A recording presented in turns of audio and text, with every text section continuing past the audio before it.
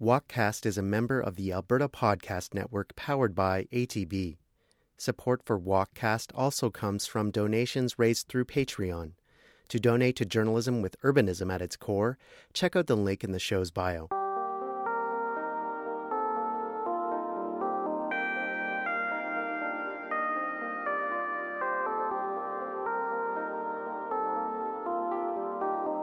So when the LRT came to our neighborhood, it was designed for an arena and a mall. It wasn't really designed for a neighborhood.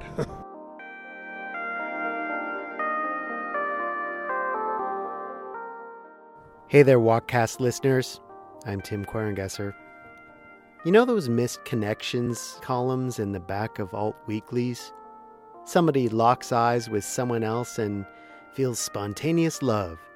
But they're both riding the number 5 bus, and then one of them has to get off at their stop. And in a flash, their new love disappears. And now they're just posting a note in the paper, wondering aloud if the other person felt it too, and, won't you please call me? Today's episode is all about missed connections.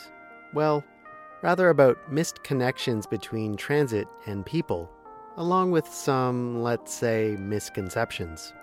It's all set in my hometown, Edmonton, in a community called Central McDougall. Now, Central McDougall is central. It's right next door to downtown Edmonton, and it's also along our newest LRT, which we call the Metro Line, but which is probably most famous for having such messed up signals that, to this day, the trains run slower than they're supposed to. Here's the thing. It's probably one of Edmonton's most ethnically diverse neighborhoods. We call the area's main street, 107 Avenue, the Avenue of Nations. And when you go there, you notice that most residents walk. Edmonton built a $655 million LRT through Central McDougall without a stop for its residents. How does this connection get missed? To find out, I went to Central McDougall for some answers. And there I met up with a neighborhood expert who has his own take on the situation. And we went for a walk.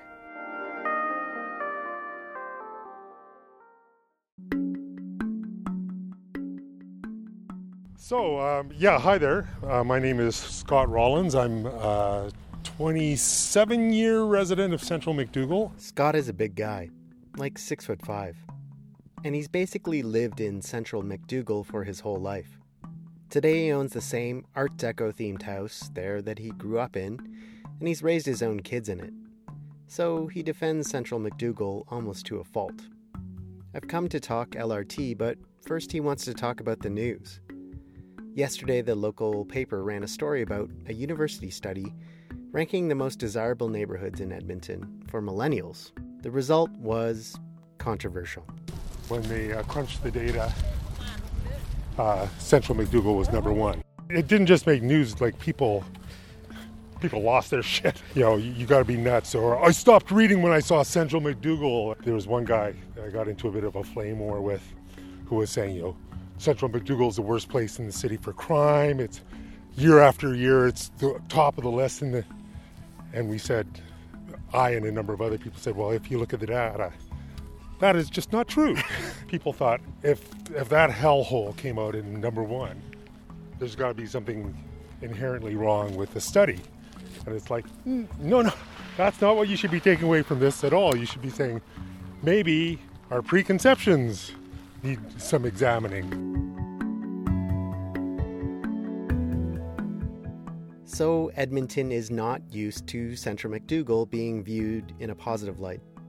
But Scott says he wasn't surprised by the study. It just confirmed what he already knows. His neighborhood is kind of great, for a lot of reasons. The criteria they looked at were all the criteria that sold me on the neighborhood. The fact that it is accessible, walkable, bikeable. It's got lots of amenities. My kids walk to Victoria School. I can walk to Kingsway Mall. I can ride my bike to Superstore. I can ride my bike downtown in 5 minutes, the university in 15 minutes, and affordable, which, if you don't have a lot of money, which is the way a lot of young people are when they're starting out, you want a place that meets your needs but doesn't break your bank. Okay, but what does this all have to do with LRT and misconnections? Well, that depends on how you look at it. Scott says Central McDougall's bad reputation isn't fully earned. There's crime, he says, but most of it is petty. Still, the place sort of repulses anyone but those without other options. Residents don't stay long. Most have lived in the neighborhood for less than 5 years. More than 50% of them live alone, too. And Scott says this spills into the community itself. People don't stand up for the place, and the city sort of turns its back on them. And yet Scott sees Central McDougall differently. He points to the tall old trees, the enormous red brick school with a gorgeous playground, and the World War II-era housing that's still cheap enough for young families. He sees it all like East Hastings in Vancouver, just 15 years ago before East Hastings saw reinvestment. It's all bound to take off, he says, because it's right beside downtown. If one thing shifts, that is.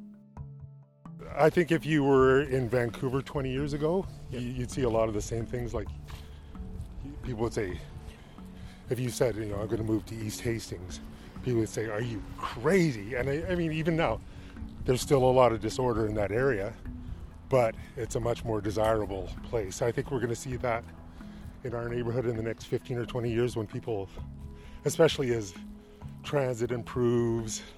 And there it is. Central McDougall sort of has LRT, but mostly doesn't. Residents get to watch trains roll through, but not stop for them.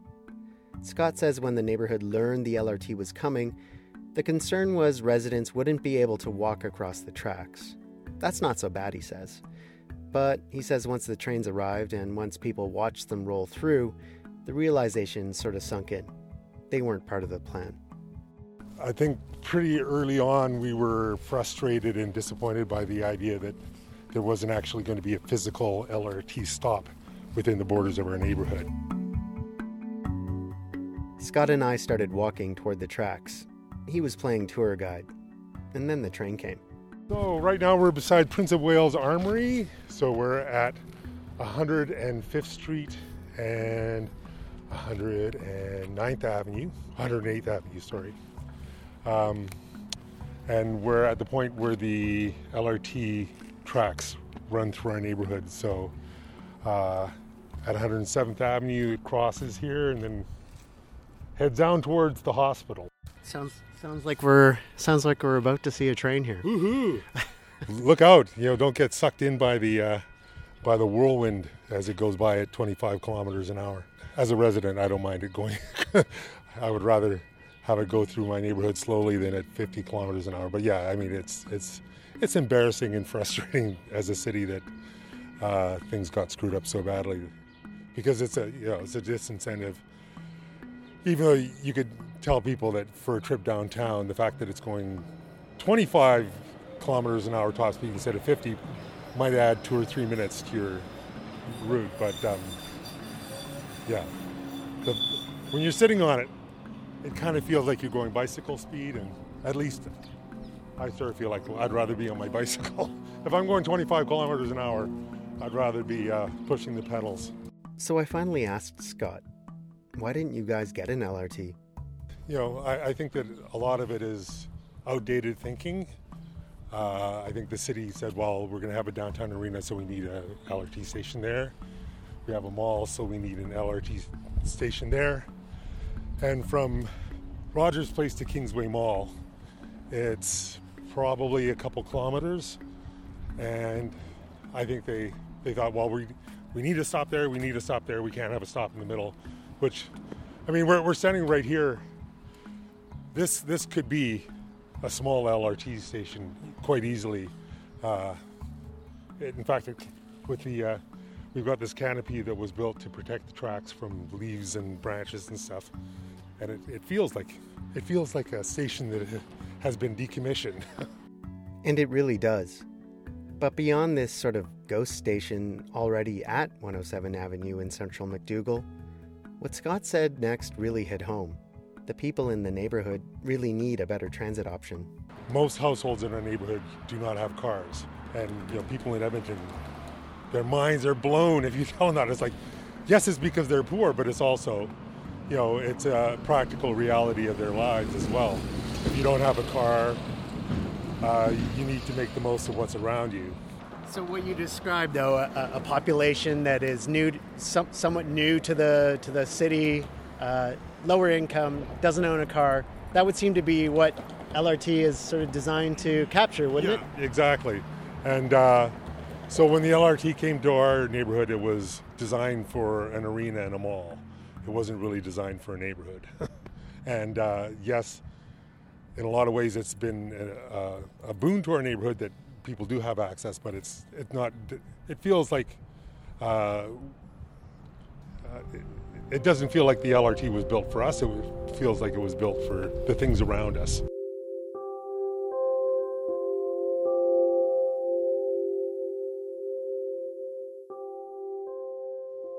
Well, it looks like we've come to the end of our walk again.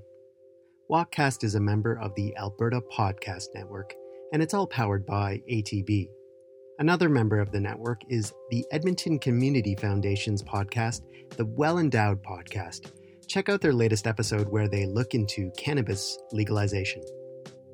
I'd like to thank some of the things that made this show possible today. Supporters on Patreon, as well as free music that I've downloaded from the Free Music Archive. Thanks for listening.